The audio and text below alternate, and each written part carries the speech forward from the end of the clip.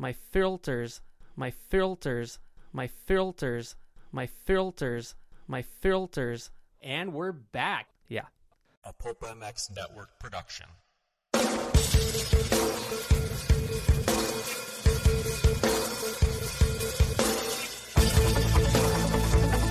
This is the Rocky Mountain ATV MC Keefer Tested Podcast. The podcast you come to for the straight insight on all things moto-centric.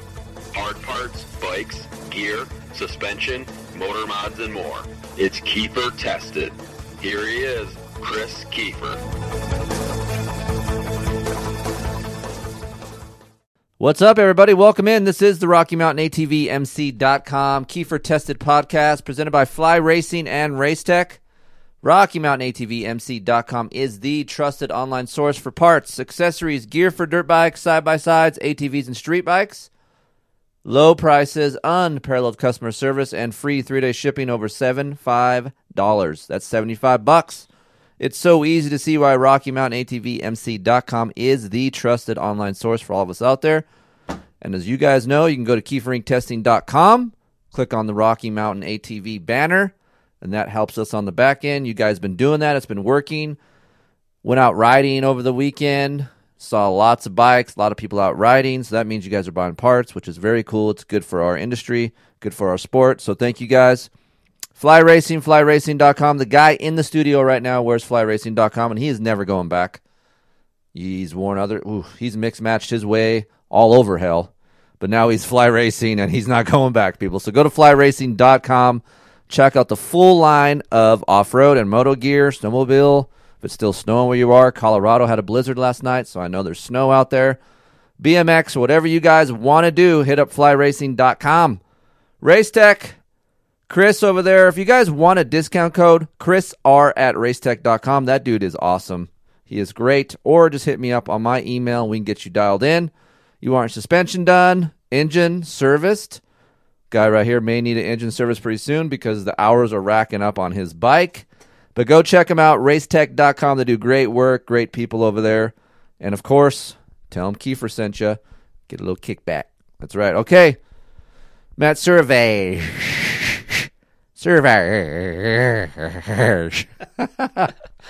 Why? Do you ever put, like, when you're in school, my buddy Matt, but his last name is spelled Sirevaag. It looks like Vaj.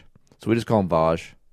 That's what everybody knows you as, right? Yeah, everybody. Vaj, yes. He usually is pretty, like, wow, he's wound up usually, but when he gets in the studio, for some reason, he just gets clams up. Like, he doesn't really talk, and he's, like, really robotish. And It's hot. I'm getting super sweaty red right now. I'm sweaty. I need to turn the AC on. We're here today to talk about the 2020 FC450, basically living with this machine. It has 63 hours on this thing, so I wanted... Basically, with all these bikes that I go through, most of them, I'm not going to say all of them, most of them almost usually have 50 hours or more on it. I know my Yamaha has damn near 80 hours. KTM's already up there. This Husky went over 63 hours. So usually we try to do a 50-hour mark on this podcast to give you some updates, what you've done. I sold, or actually I didn't, Husqvarna sold my test bike that we used for a little bit to you. And I had about 13 hours on it. Matt bought it. Now we're at 63. So you've been putting in some time on this thing. Yeah, I've been putting in a lot of time, which is good. I mean, I love the bike. I'm comfortable on it, and for me, it's money well spent. That's for sure. That leads me to this point here. So you were a Honda guy, then you were a 350 guy, then you went back to a 450, and now we're at the Husky. So is this something that you would purchase again? Because I know most, I'm not going to say, maybe not most, a lot of people are brand specific consumers. Like if you're a Yamaha guy, you're a Yamaha guy. If you're a Honda guy, I'm going to get 3, 4, 5 years of Hondas, and then maybe down the road I might switch. You've been kind of the guy, and I don't know if you were like this before you met me, but you've been jumping around from different color to different color in every 2 years or so. Yeah, I've been hopping around. I started off as a Suzuki guy. Then I got a good deal on the Cowie, and I'm like, ooh, Kawasaki. And then I went to Yamaha, and then to Honda. Right, dang. And I was on Honda, and now I'm Husky for right now. So you're like the Chad Reed of consumers. Like you just go through all different kinds of brands. Yeah, you damn so straight. are you more of the consumer? Because this is good for me to know, actually. So are you more what I can get the best deal on kind of guy? Or are you like, hey, I'm actually reading reviews and then I'm going to buy the best bike for me? It's a little of both. You know, what's funny is even though if I just bought this Husky right now, I'm still waiting for every review on every new bike, and I want to see where my bike I bought ranked, and I want to see what they thought of other bikes. So it's a little bit of all price, of course, plays a factor into it. You know, if I was buying this bike outright brand new off the showroom floor, you know, maybe I wouldn't have bought this bike. But seeing it was used, so I got a little bit of a deal, and I loved the bike, I went for it. You know, my last Honda, drove halfway across the United States just to get a deal and save some money. I forgot about that. Yep. Well, okay, so that leads me to this point. So now that you have this Husqvarna FC450, before, I guess what my question is, you rode one before, obviously you bought one because you were with me. Yes. So is the deciding factor because you actually got to ride it and say like I felt good on it and that's what I want? Yeah, so I would probably have stuck with Honda because I didn't know any better. That's what I rode. I was comfortable. It was good. But of course, being blessed, being around Chris Keefer, I get to try other brands. And as much as I love the Honda, Cowie, they're all good. I just really gelled with the Husky, and that's what made me go, hey, if I didn't get to ride this bike, don't know if I would have bought one. Right. But since I rode it and I had such a good time on it, and I felt like it advanced my riding a little bit, I was like, I'm all in. That makes me always think about like what our industry would be like if we were more like the car industry, where we had these. I know we can't, as it's a lot of liability, but how much that would change and how much the brand sales would flip-flop if people got to ride the bikes before they bought them. I always think about that because I'm like, I know Honda sales are really good, Yamaha sales are up, and shit, KTM's been doing really good too, but I wonder if people actually got to go test the Suzuki and then feel, hey, you know, a lot of us assholes out there talk shit on the bike, but that's probably fine for them. So I wonder if Suzuki sales would go up. Sometimes I always wonder, by what we feel as the media, like, I wonder if we're detrimental to the brand. You could be, you know. It's just like a car. You have guys like me. I was always a Chevy guy. I finally drove a Ford. So is that more? But is that more because your dad guy. Is a Chevy guy, and that's what you grew up in? Yeah, and I think it's the same thing. You hear a lot of people, oh, my dad rode Hondas, my dad rode this, rode that, and then not getting a test drive or ride something else. You just go to what's natural, what you've grown up with your whole life. And it's kind of with me with the Honda for a long time too, is because my dad was always on CR500, CR2. He always had Hondas, you know? Okay. Then when you get to open up and ride other bikes, you're like, wow, these other bikes are pretty good. Right. It leads me to think of how Aiden's going to be when he gets older because he sees all these different colored bikes. So I don't think he's going to be a brand-specific dude, even though, you know, if Dad does ride Yamahas on his own time a lot, which I do appreciate that bike. So I wonder if he'll be like, oh, I'm a Yamaha guy. Because he likes his KTM 125, but now he likes his YZ 125 because Dad saw him ride and influenced him to go that way. But that's just simply because I think he rides it better. But he's like you. So you are, one day, you're all about a KTM. 2 days later, you ride the Yamaha, you're on the Yamaha. Yeah. Aiden's the same way. He gets on his KTM. I love this. This is it. This is it for the rest of the year. 2 weeks later, he's on the Yamaha. No, this is it. Forget that bike. This is it. And he's the same thing. So when he rides each bike, he goes back and forth. And that always reminds me to tell people that's how good all these bikes are. You can make them good, right? Yeah. Some more than others. Honda takes a little bit more effort to make good, but you can make it good. It takes money. But it's just how much time and money you're willing to spend on these bikes because they're all pretty close. Unlike when I started testing back in early 2000s, there was a lot of separation between bikes. The KTM was a piece of shit. Like, even the guys at KTM, the media guys would be like, yeah, what do you want to do? It's not going to make a difference. Like, you don't need to change anything. We're still going to get last. Like, we're not going to win because you're going to change 2 clicks. No, so all these bikes are close. You chose that because you could ride it hard. Yeah. I feel like I've been around you long enough, so it's a linear delivery. Even though you've lost, 20-some pounds? Yeah, I started probably beginning of the year. I was right around 220 pounds, and last night I was 189 pounds, butt-ass naked. See, he's taken some of my philosophy about eating. Don't eat. I don't really. I have breakfast before I leave for testing, and then I'm gone in half damn day, right? Yep. And then I don't eat until I get home. So you're just 6-7 hours with just water and maybe a bar or something. So Yeah, exactly. That's my Living like life. a cactus. I'm a cactus. I live the cactus life. Maybe that should be a diet. We should start be like the cactus the life diet. diet, like 6-minute abs. Yeah. Just be rich. It's 6 hours, 7 hour, don't eat and fast. I know, shit. All right, so the FC450, Matt has been riding the sucker a lot. You're a weekend warrior, and you work all week. You either go race. Obviously, we ain't doing nothing now. I was going to say something else. We're doing the We're Honda not doing Valley anything Nationals. now, but you do try to ride once or twice a week. Yeah, I try to every now and then. If I'm feeling spunky, I might squeeze one in after work. But, man, lately it's been just Saturday ride or Sunday ride, whichever one. Or if not, like this weekend, I've gotten 3 days of riding in, which has been pretty cool. Yeah, Friday, Saturday, Sunday. What did we do for? Oh, yeah, we did go Friday. Yeah, Oh, we went Friday. Forgot about that when Oreo got lost. That's a whole nother story I'll save for later. But, all right. So what have you done to this bike?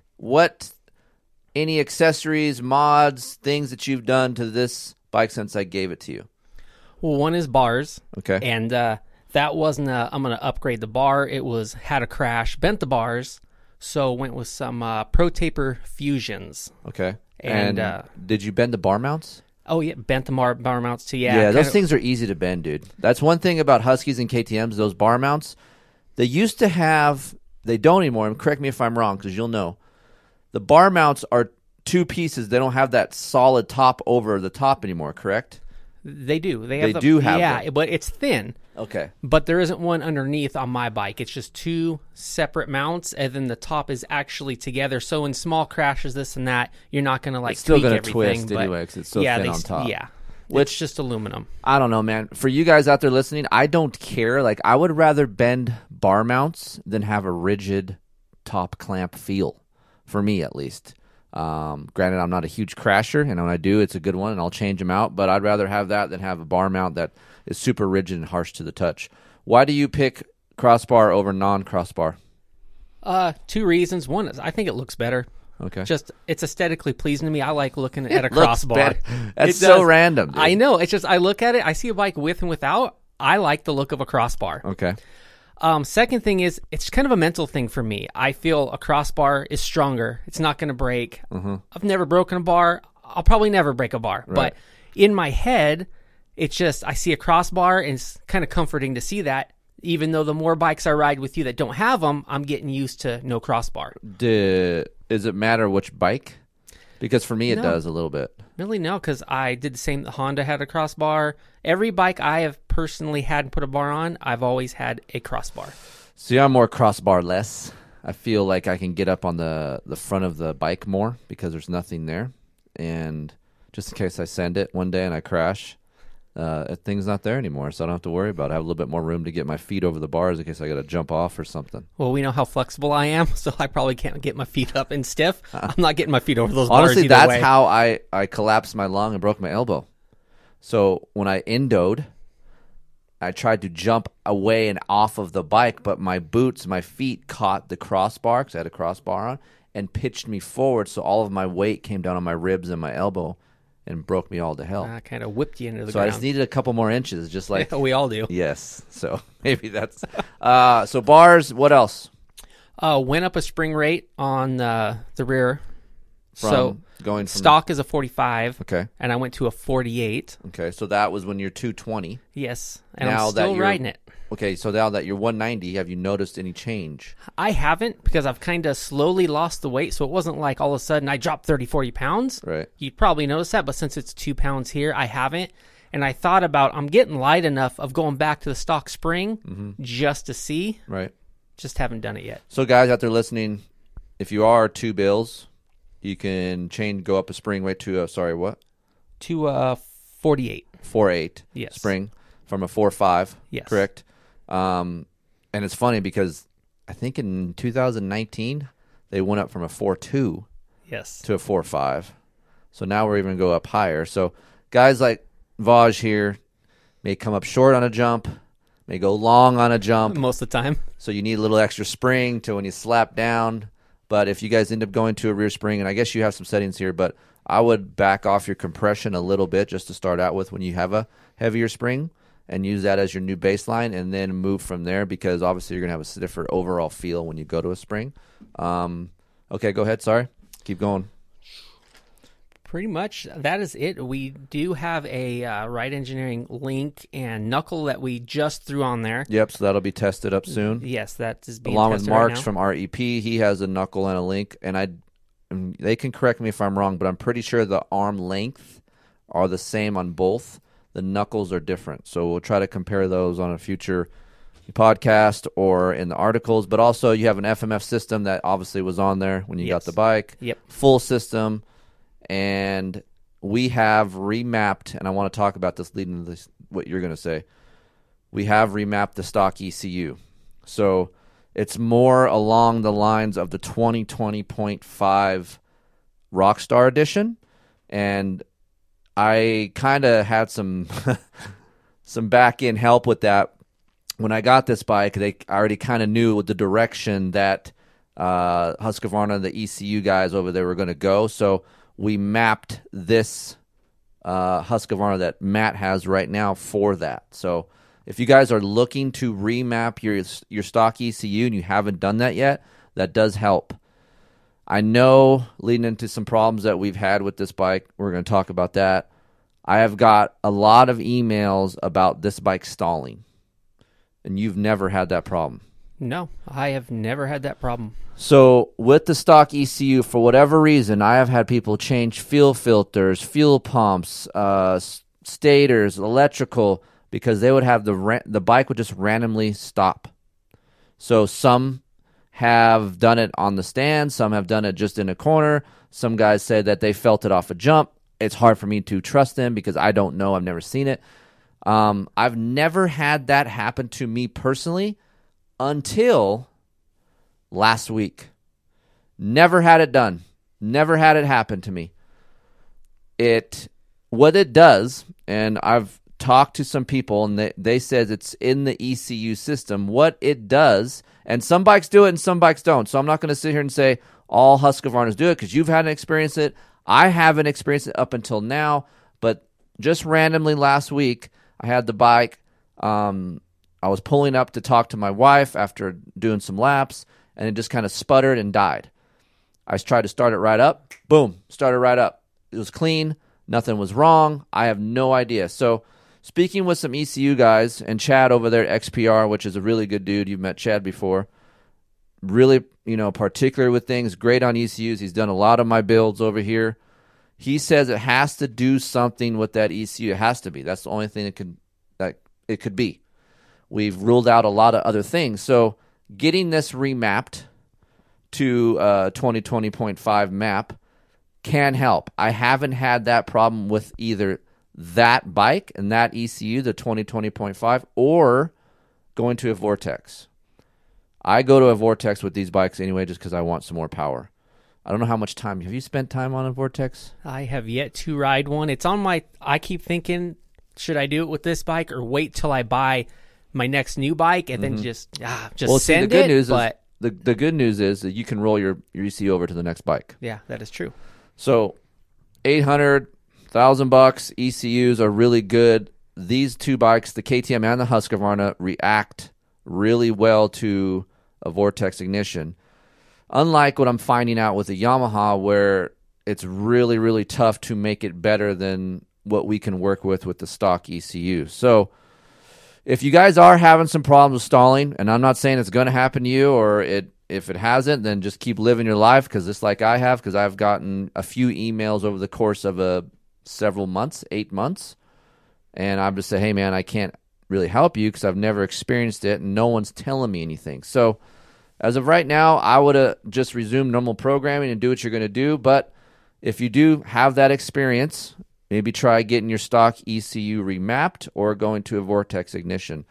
Try to quarterback this problem a little bit more later in a future article, but I just really haven't seen it or even dealt with it just that one time. So we will see from there. So leading to the problems with this bike, reliable bike, besides one thing.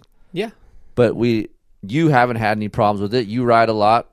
You have all your service interval changes, oil changes that you do down here. So So what exactly happened to this thing? And what hour was it? Do you remember? So I believe it was like 52 hours in.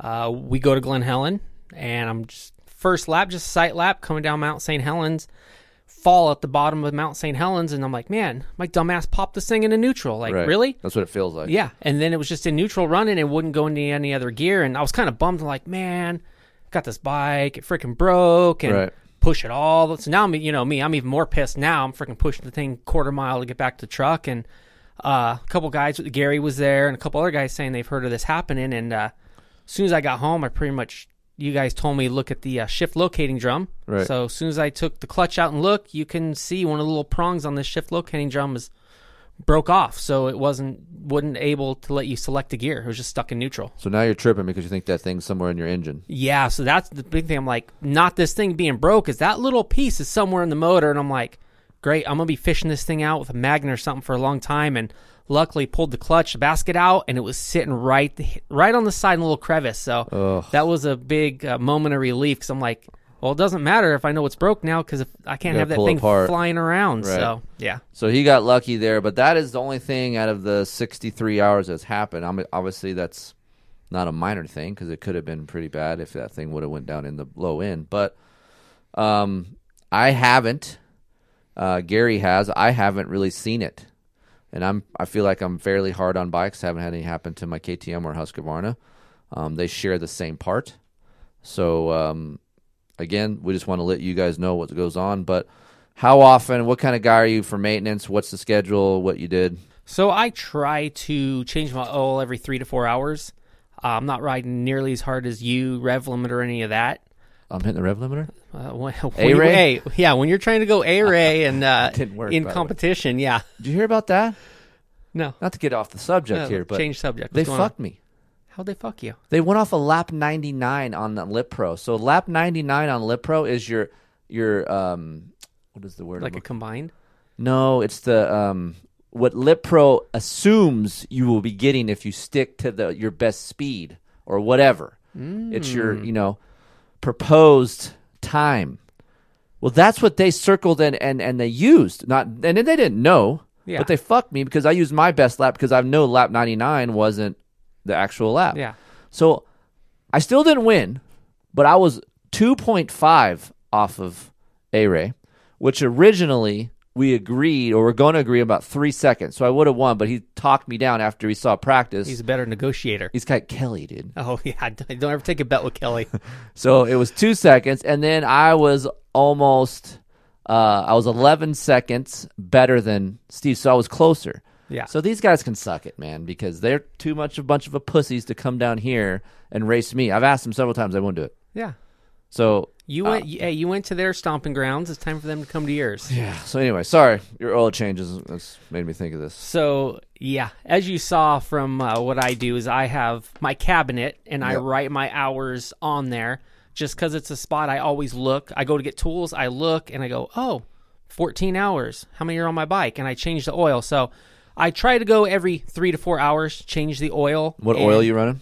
It's been different oil, but lately it's been blood for a while now. At least half of this engine life has been blood lubricants. So Matt helps me with my test bikes here. So we go through Firepower oil. We have that. That's been really good. I use that a lot. And also blood lubricants. Jeff over there they have great oil. So those are the two oils that I've been sticking with. Fairly inexpensive oil, unlike others, like you were talking about. Motul is super expensive. Yeah. Almost all oil seems like it's expensive. And for me, like, not all the time you're getting what you pay for in oils. So if people ask me and email, hey, what oil am I running? Those are the two oil companies that I'm running. And blood is a 1040 synthetic. Yes. And the Firepower is also 1040. But those are the two that we've been running. So every 3 to 5 hours? Yeah, I think if I look through my stuff here, I went 6 hours one time, but typically every 3 to 4 hours I will change the oil. Every other oil change, I will do an oil filter. Okay. And then an air filter is kind of like wash the bike, look at it, looks dirty, wash it or put a new one in, or that's just one of those things. I just look at it every time I wash the bike to see. And that's another thing too is I stopped putting the side plate on that had the holes drilled. Oh, you did? Closed it? Yeah, closed it for 2 reasons. Okay, go ahead. One being it mellowed the power out for me, so it wasn't so aggressive. 2 is my filters last a lot longer before I need them cleaned. Really? Yeah. All right, so let's talk a little bit about gearing. I know we talked about this before the show. I've been on a 1452. I've tried that. Current FC450 and KTMs are 1349. You're on a 1348 because you had to get a sprocket, and that's what you're on now. But how many chain sprockets have you gone through? Tell me about your gearing choice, and for the guys out there as well, like, is 1348 even, because that's an old spec. Is that even feasible anymore? It is feasible. So the bike started off as a 1349, right, and I ran that till it was chain and sprocket time, and right around 32 hours, I needed chain and sprockets, and I remembered on your bike, we did a 1452. Mm-hmm. You weren't a fan of it. We took it off. Right. So I was like, hey, I have these sprockets and chain here. Let me throw that on.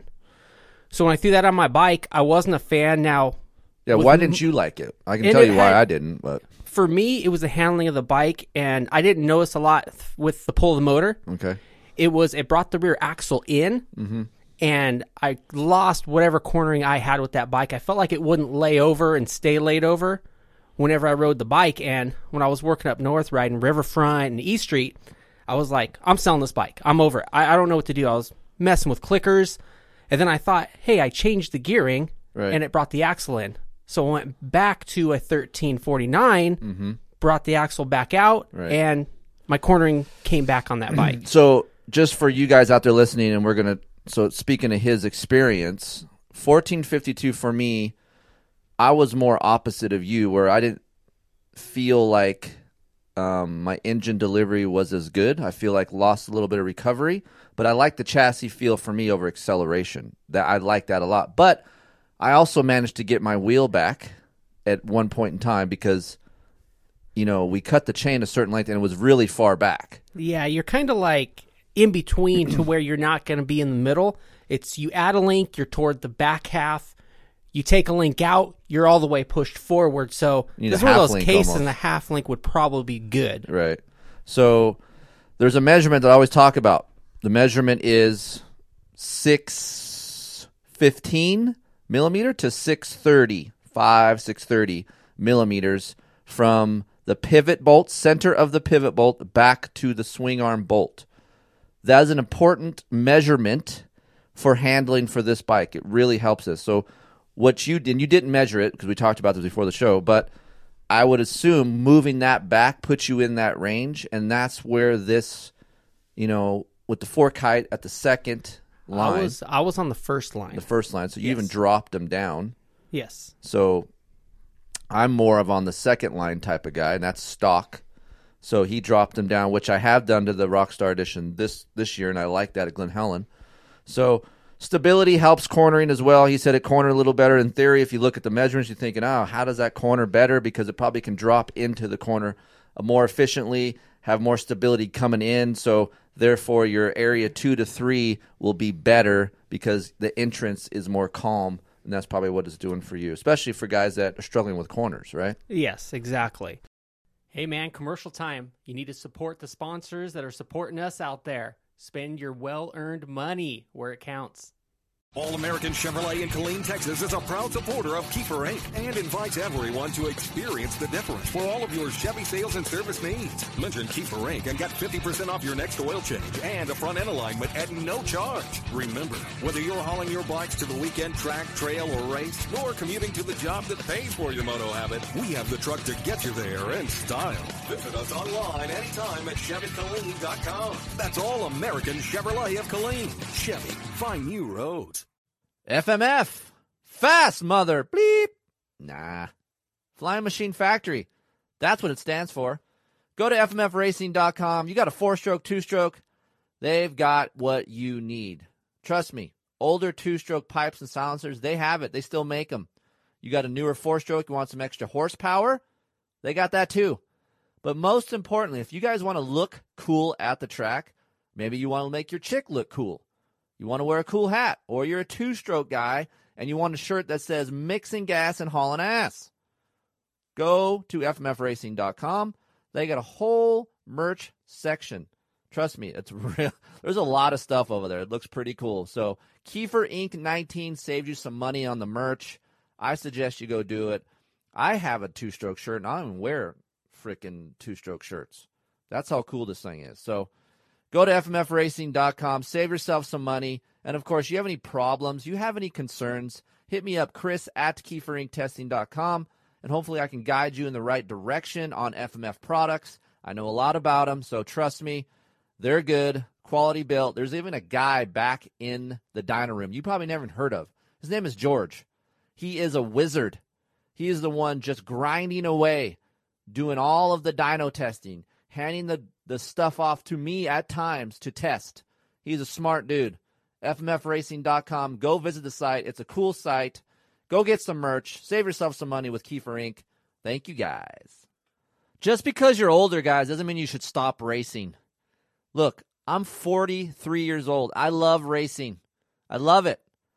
So there is a club, Old Timers MX. More importantly, Oregon Old Timers MX.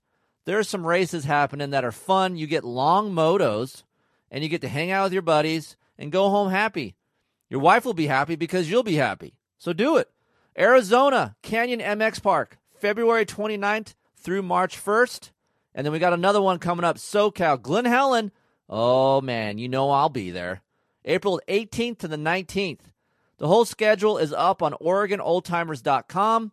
They go to Nevada. They go to Montana. They go to Washington, even British Columbia, even Hangtown. Go check them out, OregonOldTimers.com. And if you guys end up going to these races, the first 5 guys that sign up and list Keefer Inc. Testing as a sponsor, show me the proof on my email. I will reimburse your entry fee. The first 5 guys, that's right. That's how committed I am for you guys out there to go race.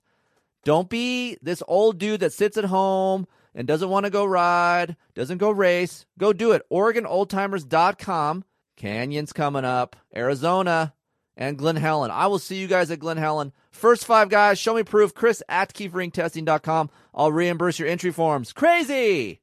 Have you guys checked out BloodLubricants.com? If you haven't, BLUDLubricants.com. Go check them out. 3 new series of oils, Blood Power Sport Series, the Blood Racing Pro Series, and the Blood Racing Pro Elite Series.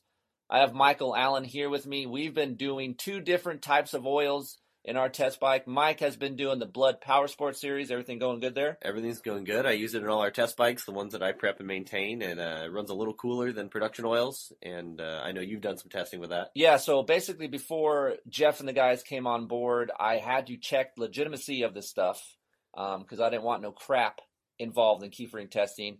Honestly, tried it, was very surprised about the oil, did some temperature readings. It was a little over 30 degrees cooler in my YZ450F compared to some other oils I've been running. So the stuff is good. They sponsor over 250 racers from Enduro, Endurocross, Hare Scrambles, UTVs, Supercross now. They got some Supercross guys. So go check them out, bloodlubricants.com. Use the discount code Keefer and get some percentage off your oils. They'll ship them to you. Probably get a hat or 2. You know, Jeff's a good dude. Go check him out, bloodlubricants.com. ScreenPrintingDone.com. You guys looking to make up some shirts, hoodies, or hats with a logo on it? Or maybe you want a logo made up for your business and you want to transfer that over to some t-shirts? Go to ScreenPrintingDone.com. Neil over there is a writer. He owns the company. He is a rad human being, and he is here to hook you guys up. Order 12 shirts and get 10 for free. They have all different kinds of shirts, hoodies, hats, different fabrics, all different kinds of stuff. Go hit them up, ScreenPrintingDone.com. Tell them Keefer sent you and get 10 free shirts. Be sure to say Keefer. That's right, Keefer, and ScreenPrintingDone.com. Go check them out. Thanks, Neil. FirePowerParts.com. Excellent batteries, longer life. They're great batteries. I have them in all my test bikes. And hey, they make chains, very good chains. My chain on my YZ450F is about 12 hours deep, still good. And of course, they have oil too. FirePowerParts.com. They keep adding new products to their line. So go check out the website. It's very cool, FirePowerParts.com. Hey, you guys looking to get a KTM? You want to get the best price on one? Carson City Motorsports is Northern Nevada's largest KTM and Husqvarna dealership. That's right, Husqvarna's as well. They have the largest KTM and Husqvarna inventory around with their new 10,000 square foot vehicle showroom, making it easy to find whatever you are looking for. Head over to Carson City Motorsports. It's the only Northern Nevada Arctic Cat dealership as well. And, of course, mention my name and get a special deal on either a KTM, Arctic Cat, or a Husqvarna. Hit me up over at chris@keeferinctesting.com, and I'll get you in touch with the guys over at Carson City Motorsports and get you down the road with a new motorcycle. Hey, did you crash? Or maybe you're just looking for a different handlebar bend. Go to protaper.com and go look at the Evo and Fusion line handlebars. I run the Fusion on the KTM 450, and I run the Evo on the YZ 450F. Doesn't matter what you are. You like crossbars, you don't want a crossbar? ProTaper has it. They got grips. Dude, they got some nice, soft grips. I'm a half waffle soft guy. Greatest grips ever. Go check them out. The Race Cut grips? Come on. I am a SX Race Evo and Fusion guy, so go check them out, protaper.com. And if you guys are wondering about handlebar dimensions, go to keeferinctesting.com. There's a complete article on which handlebar dimension is best for your bike. Go search around. It's a fun article. Keefer Ink Testing, it's a great place to do it. You know what else is? ProTaper, protaper.com. Maybe you're at home or in the car and you listen to the Keefer Tested podcast. Maybe you already own a home. Maybe you're looking to purchase.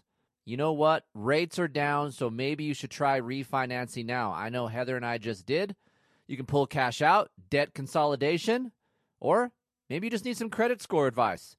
Deal with a professional that has been in the business for 25 years. Dude. And this guy rides. He's a good dude. Zach Morris. No, not Saved by the Bell, Zach Morris. He's licensed in California, Nevada, and Colorado. You can call or text Zach at Plum Creek Funding, 720-212-4685. If you guys have any questions about Zach, hit me up, chris@keeferinctesting.com, or just simply text him yourself, 720-212-4685. Plum Creek Funding, Zach Morris. Hit him up. We're back to the show with Matt Sirevaag. Thanks for listening. So 1349, we on the third set of sprockets then? Yeah, I didn't have the 1452 on there for very long. So technically, I could say I'm on my third from what was stock, and I couldn't find a 49 tooth at our local store. Right. And I was in a hurry, didn't want to, wait for having one to be shipped. So they had a 48. So I'm like, oh, well, that was last year's setting, so I'll get a 48, and threw a firepower chain on, stock front sprocket, 13, and went with a 48 rear. Okay. So firepower chain? Firepower chain. O-ring or non-O-ring? Non-O-ring. Okay. So he's on the firepower non-O-ring. I run both. I like O-ring on certain bikes. For me, the firepower chain's pretty good. O-ring for like a Honda. I've used the O-ring on that and also my KTMs last year. I thought they were really good. Also, DID chain, really good. ERT3, good chain. I get a lot of those questions as well. So sprockets, man, it's tough to find an aluminum sprocket that lasts a long time. So I'm a big fan of the Yamaha stock sprockets, and they're made by Sunstar.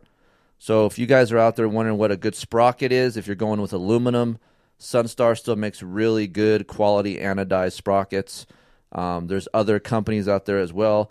I'm not a big fan of Renthal sprockets. They're light, but they don't last as long. You can buy a twin ring where you can have aluminum pretty much body and then steel teeth. There's options out there to do that. But as of right now, we're just using aluminum sprockets. So yeah, I picked up a Pro Taper. That's what's on there on the rear right now. And how is that sprocket? Good. I mean, it's a 48 tooth. I've only got maybe 3-4 hours on it. Mm-hmm. So we'll see how long it lasts. But right now, I mean, no complaints. Well, there you go. See, Pro Taper sponsored the show.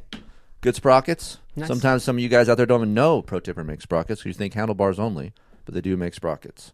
You're more of a pump gas 24/7 guy, right? You're not a T4 dude. Nope, just 91 from the pump. And let's talk about your suspension a little bit. Okay. So we moved on. Yes. RIP to the air forks. Yeah, recently, yes. Okay. So let's talk about the stock suspension and what you've done for your weight and where it's comfortable for you. Again, AER fork is not bad. It's not a horrible sensation, but If you're a spring fork guy and you like that feel and you know what that feels like, it's hard to mimic that feeling. You've been complaining about your fork for a bit, and although you've been happy at times, it does change. Yeah, and it's one of those, I complain, but then if I only ride my bike, I kind of don't really notice it. Right. Then I go ahead and I jump on the Honda, and as soon as I get 30 feet in the desert, I go, oh, that's good. Right. So if this is your bike hold and on. you Before get it, you you move don't on, notice. Before you keep going, what do you mean by when you feel you're riding out the desert? Because I know what you mean. Yeah. So tell the people out there what kind of test that is, riding out to the tracks. So riding out to the tracks, that's when I feel like you have the best feel of the bike right then. For me, I'm stiff. I'm not loose yet, so I kind of feel every bump in the road. Right. And with the air fork, it's the first quarter of the stroke is stiff. It translates to your hands a lot. Every little bump you hit, you're like, man, is my fork even moving? You know, and Right. then you get I got on the Honda, and it just had like a little pillow topper to it. The first part of the stroke moved so well that it took a little bit of the sting out of any square edge bump or little rain rut I was going over on the way to the track. And I was like, okay, now every time I go back and forth between a bike, that's when I notice, hey, that's what they're talking about with an air fork and the spring fork. You can notice a difference. Right. I more of a concur. comfort. Like, there's like chatter, small chatter that when we ride out to our tracks near where we live, there's little rain ruts, there's things that you can feel. And I've done a lot of my testing, and I have this little trail that I lead to some tracks, and I get a lot of things done in my mind before I even get to the track, just on light bump absorption, because you pick all that up at speed, and you can feel that. You can feel how well a chassis is, how much stability it has. You can feel the initial part of the fork, the crust that you're talking about. You can feel all those things. So, so that is basically what we mean by what you can feel a lot when going out. And I've also said, in other podcasts, don't second guess yourself. Usually the first couple laps that you ride are the true feeling that you need to actually think about when you're responding to someone how your bike is. And maybe this little mile and a half trail to this track is your little first couple laps, So, so what is the setting that you came up with your heavier shock spring? Now, what fork setting are you running? So stock, they recommend 10.9 bar. So I've kind of gone between 10.8, 10.9. My happy medium, I like 11. I'm a little heavier. I kind of plow into stuff. There's really not a lot of finesse with me when I'm riding. So the 11, it was able to hold up in the stroke farther. If I took 10.9, 10.8, the suspension felt even more harsh because I was riding deeper in the stroke when I was hitting stuff or coming into corners. On compression, stock is 15 out. I'm 13 out on the compression right now. Okay. So I went up on air pressure, back the compression off to try to get some of that comfort back in the front fork. Mm-hmm. Rebound stock is 15 out, and right now I am 17 out.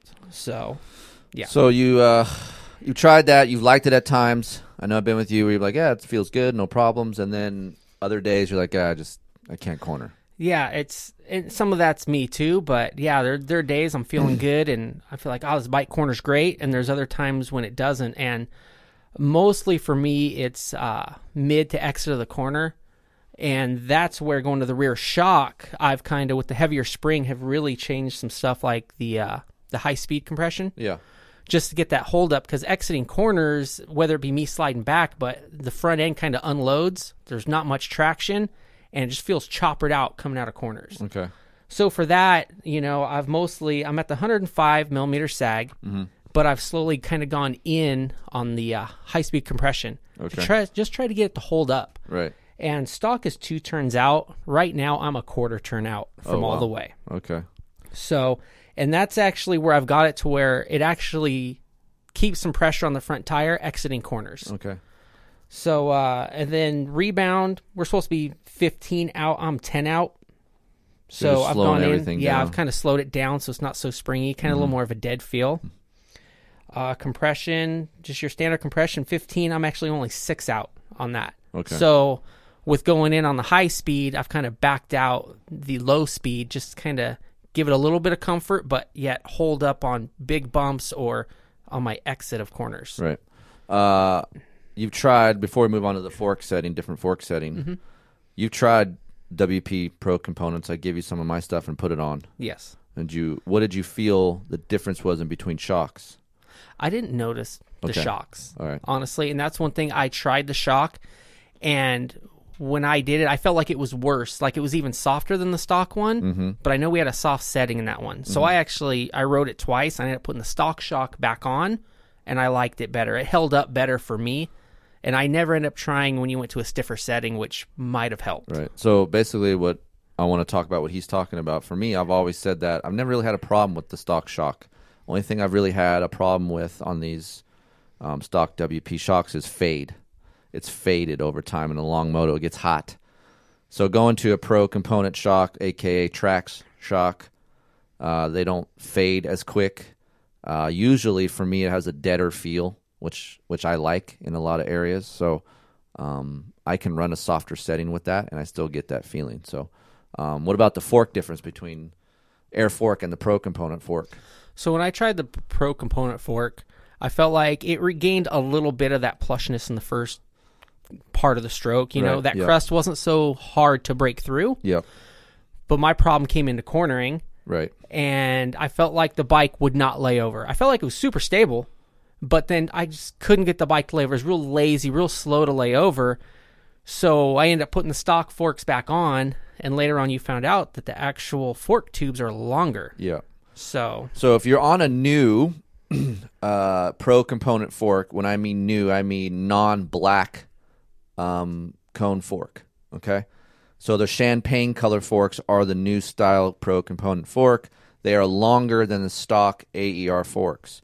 So I was running my stuff at 5 mil, but I was still physically longer. And at that time that you were complaining about, hey, vague feel, I can't lean it, feels lazy. This could be this problem. So recently when I tried some REP stuff from Mark over there, he said, look, run it at 7.5 up. I'm like, what? Why so high? It's going to be unstable. He's like, no, the fork is longer, which I think I knew about at one time, but my head's up my ass and I forgot. And 7.5 millimeter is the length that you need to go to if you're on this bike, just because, and this fork, because now you're dealing with measurements from the front tire up to your handlebar, and you're going to feel a little bit tall, a little bit vague. So just try your fork at the third line, aka 7.5 mil, and that should help, which we didn't do, which we could have did. yeah, we didn't do. And even on the stock fork now, I've actually gone up to the second line. I've been on the first line forever. If not, I've tried flush. And I've actually brought that fork up and regained a little bit of having some comfort in the front tire and some predictability of knowing what it's going to do. Like with the air fork, my problem is I feel like I don't know what it's going to do. Right. So every time you hit a bump in the track, it can react differently. Or I'm so confused. Okay, what's it going to do? I start death gripping on the bars because I'm not sure what it's going to do or how I'm going to react to it. Right.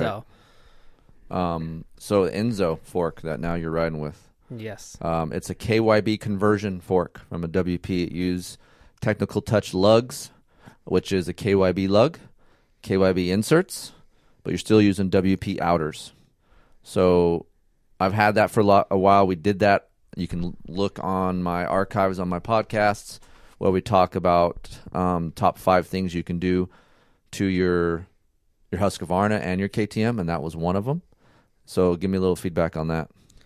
So I wasn't sure how this fork would perform because I rode your KTM With it on. and I didn't like it. I felt like the bike, it didn't fit me, but at the same time, whole bike sag, everything set up for you. At the time, And you're working with a WP Pro Component shock on there, Yes. and then you have this on there, so maybe and I it think wasn't part right of for you. it too is I weighed a hell of a lot more than you now. Right. Now I got this fork with With your the weight settings. off. Yeah, Right. it's your settings, and now I'm a little closer to Yeah, your weight. 190, right? So we put it on. Yesterday's the first day I got to actually try this fork out, and God, I liked it. I didn't know what to expect. I thought I wasn't going to like it when it was on your KTM. Mm-hmm.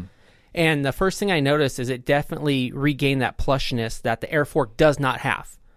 So as soon as I was rolling onto the track, every little bump, I'm like, okay, it didn't feel quite as plush as the stock Honda fork, but it was a lot better than the air fork.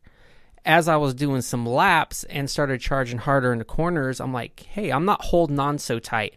Part of that was the front tire kind of stayed glued to the ground, And every time it hit a bump, did anything, I was more sure what it was going to do, how it was going to react. It was the same reaction every time. Yeah, it's just consistent, right? Yeah. So not only is it a little more plush, I'm not hanging on, right, like death grip. Wondering what's going to do. Yeah, what's it going to do? Right. So also with the added weight, because with the springs, I don't know, you know how much it adds weight to the forks? It's about a little over 2 pounds. So that 2 pounds to me on that front tire, you feel the front tire grip a little more. I like that little heavy feel on the front tire coming into corners. Right. Exits where I really noticed it. So it stayed planted on exit. Like I felt like it really followed the ground in ruts and a lot of the acceleration chop coming out. It like followed the ground where the air fork would kind of bump off. It kind of like bump off the left to the right. Deflect. Yeah, and kind of like searching for some traction. Hunt and peck. Right. And with the spring fork here, it wasn't doing that. It was sure of itself, and it made me sure of what it was doing. Right. So I'm coming into a corner harder, rolling my corners and accelerating harder because that front end is staying kind of like was glued to the ground. So I'm sold on it. So you would prefer a KYB insert over a Pro WP? Yes. Okay. Yes. It's tough for me. At times I like the cone valve. That's what I'm still calling it. The fork a little bit more at times because you're dropping these KYB inserts in, and although they're good and they're plush, and I like that portion of it. And if you're looking for traction, just like you said, that's great. But it still doesn't feel. You're not going to get a Yamaha feel, people. That's what I think some people are thinking. Oh, I'm going to get that Yamaha feeling plushness.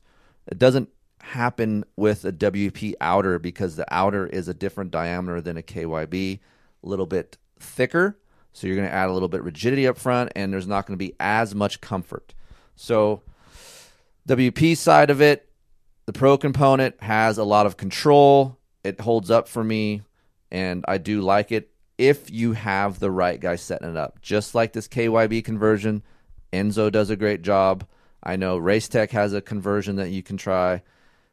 Then you have this other side of it where you can go get a WP Pro component fork and have someone valve it. I just use Mark at AEO REP. That guy was good. There's several options, but you're only as good as the setting that's in your fork.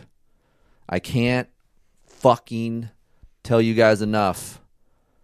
You have to set it up, okay? You just can't get a fork and it's going to be magic. And don't think you're just not going to feel any bumps. I'm going to get a fork and I'm not supposed to feel those bumps there. You're going to feel bumps, okay? It's just how much you're feeling them. You're going to feel all of them. But it's the feeling through your bars, how much harshness and suppleness that you get. So just make sure you guys get a good suspension company that knows the product. That's the key thing. Racetech's on here for a reason, so I understand if you guys want to go there, but also there is other options that are good too. I'm not here going to sit here and push one brand on you because I know there's a lot of other options as well. But you're a B rider, and you have a setting that is made for me on that Enzo stuff. Yep. But I'm a little faster on lighter, so it kind of maybe balances out for you.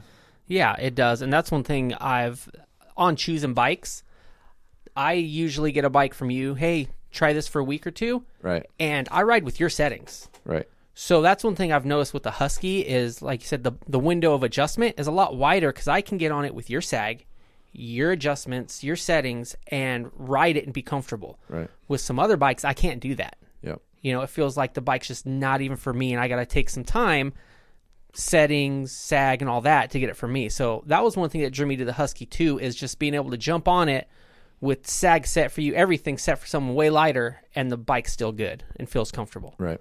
Let's talk about things that you've gone through. I don't know if you have, so I'll rip off a few. Brake pads? Stock brake pads. So you haven't changed them since I gave the bike? I have not changed brake pads. Wow. I don't know if that's a good thing on the brake pad part, or is that just because you're not using your brakes enough? I'm not using them. That's how fast I'm going. You're just rolling into just things. Just rolling in. Like if you want to brake, I just let off the throttle. Yeah, exactly. You don't even need brakes. Take them off. We've talked about fuel filters. I replaced one about 5 hours ago. Okay. Just because you told me, hey, have you replaced it? No. Right. It would be wise. So I put the filter in, looked at the old one. There was really no dirt crud. I try to make sure I keep everything as clean as possible going in the tank. So, there was no crud in it, but I switched it out anyways. Brake pedal spring? Honestly, Still on the stock one. Wow, that's rare. I went through 4 on the FC450. Yeah, and it doesn't. The brake pedal doesn't care how fast or slow you are. Honestly, I think it goes off of vibration.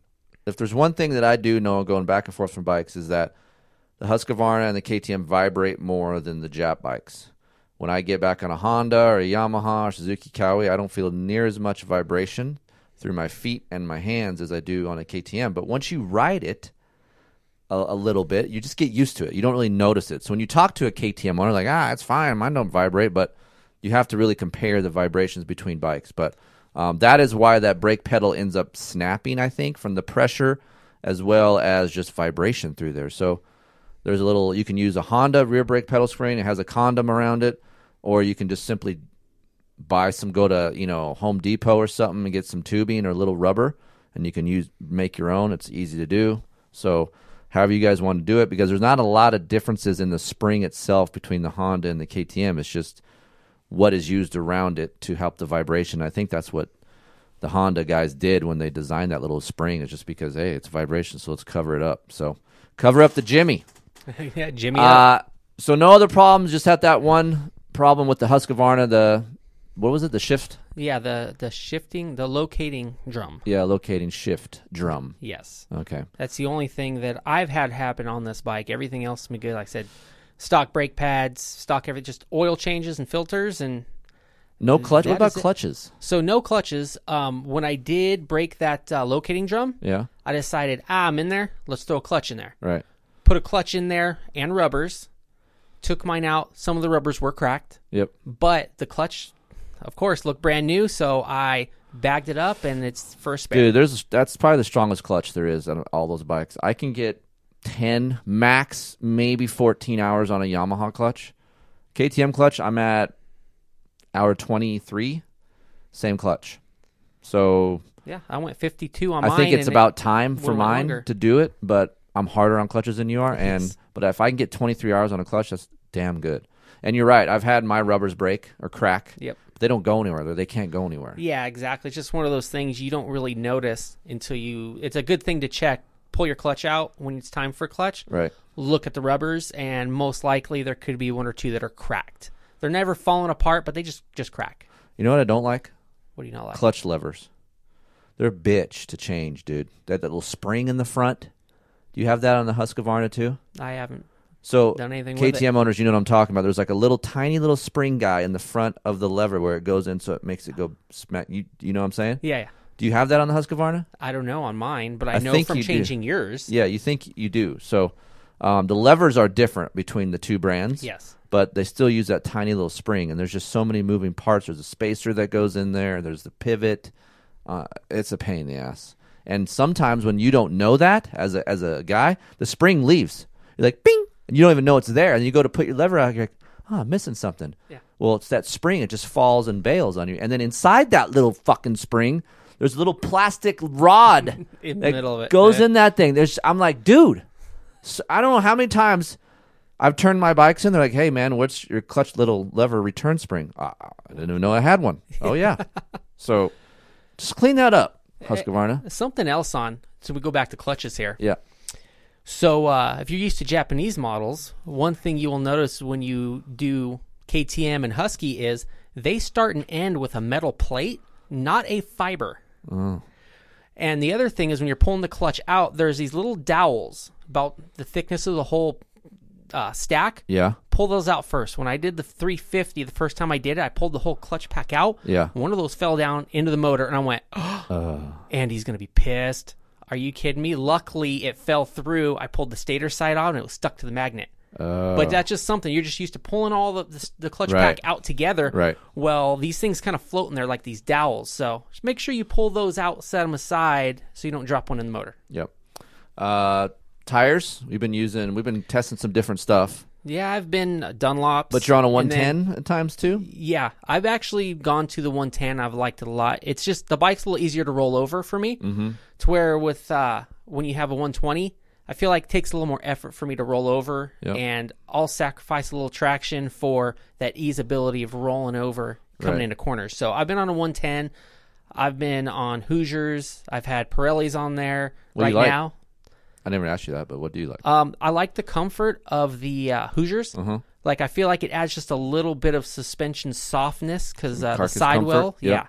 is really good. Mm-hmm. You haven't had much time on Pirellis, have you? A little bit. I had one set on there, but mostly on the Honda. I ran the Pirellis, which same thing, has a really soft feeling sidewall, so I didn't notice any rolling over, but just hitting square edge bumps, it kind of took a little bit of the sting out. Right. Right now, I'm doing a ride day special. I have a Dunlop front and a Michelin rear. Okay. Just to make Randy Richardson happy. 33 front or 3S? 3S. Okay, good. 3S on the front and then Michelin medium on the rear. How's that?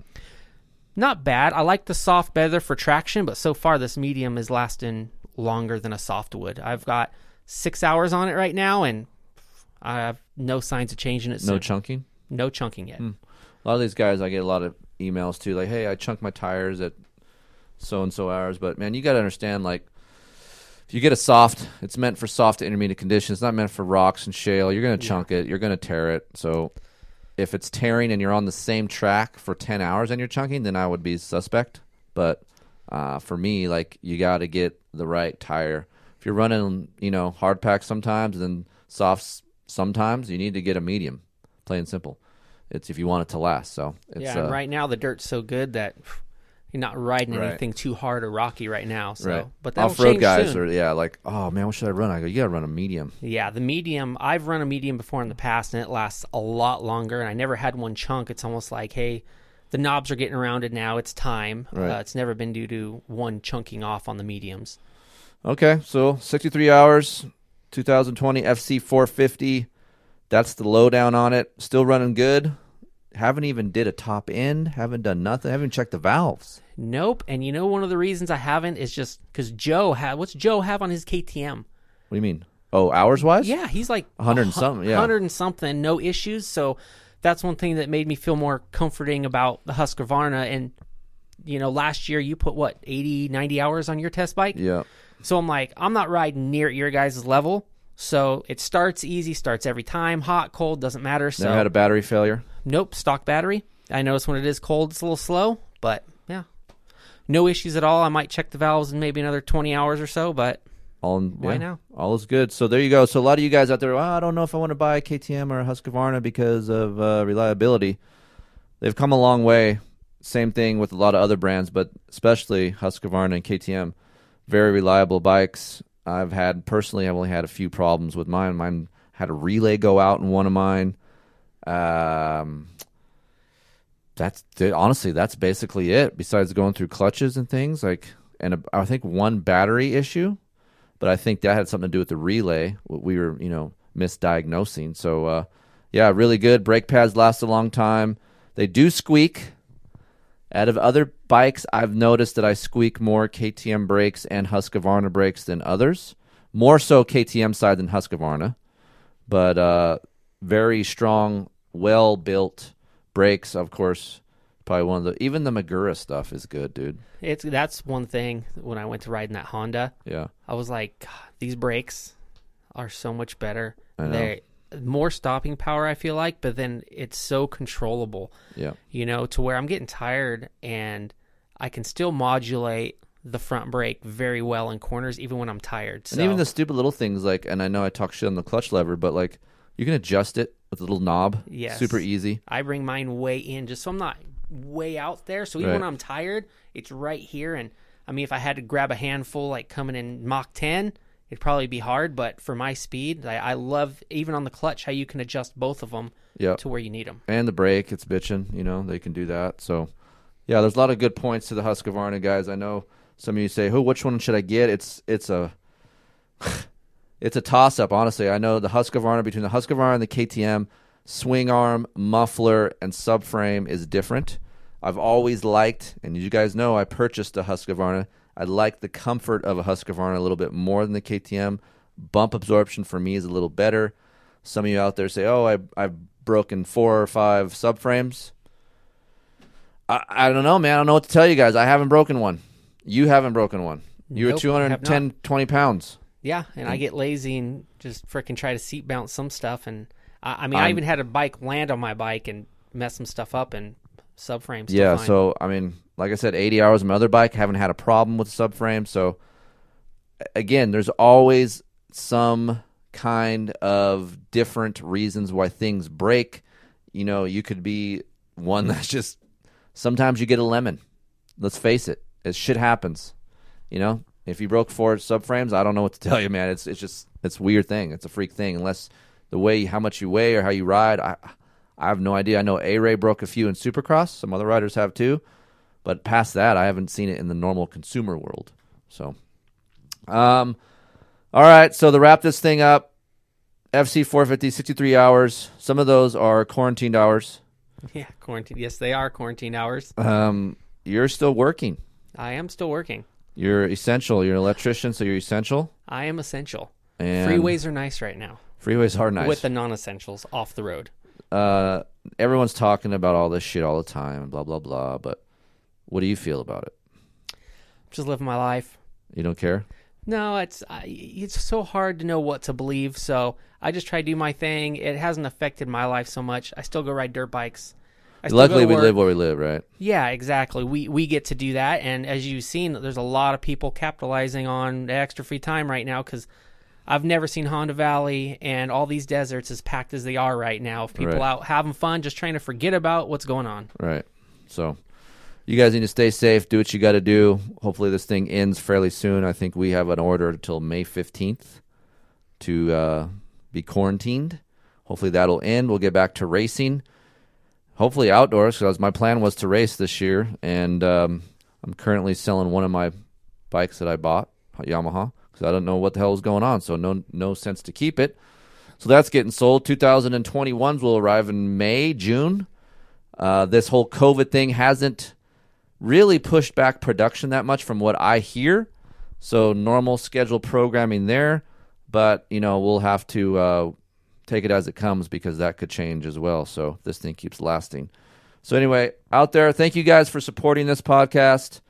And, of course, these advertisers.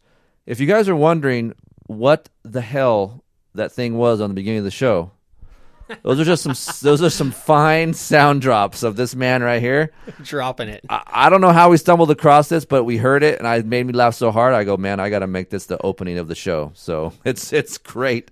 And I actually timestamped another one I want to grab too. What he did. Great. I don't know about this next one. It's great. I got it timestamped. So thank you guys for supporting the show.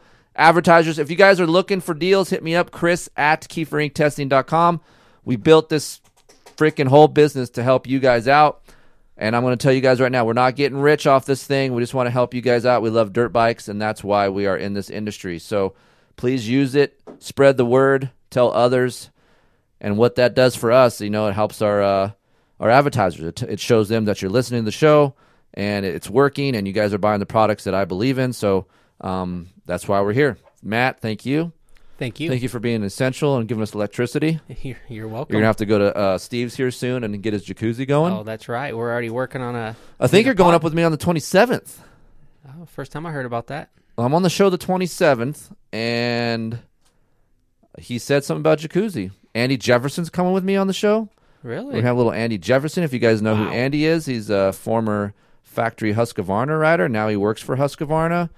Supercross guy back. Dude, his whole gear outfit was sick. Have you seen him? Yeah. All white. You know, his open face helmet. If it's all white, you're in no matter what. And that beautiful black skin of his against the all white gear just really that's accentuates great. it. I love Looks it. good. That's right. So, all right. Well, thank you guys for listening. If you guys have any questions, talk to Matt at the track. If he looks angry, okay, hold on. I was almost going to bail on this podcast. Not anymore. If you see Matt, you know, you can't mess his last name. If you go past the guy or he go past you and it looks like vagina, that's probably my guy over vagina. here. Sirevaag, Vaag. You guys are probably thinking vagina when you see that. If you see him in the back of his truck and he looks red, just give him 10 minutes. He needs 10 minutes to chill. Sometimes he doesn't ride like how he wants to ride, and he's very, very angry. So we just back away from him. We don't talk to him, let him calm down. And he's a new guy after 10 minutes. So we call him 10-minute Vaj because you got to give him a few.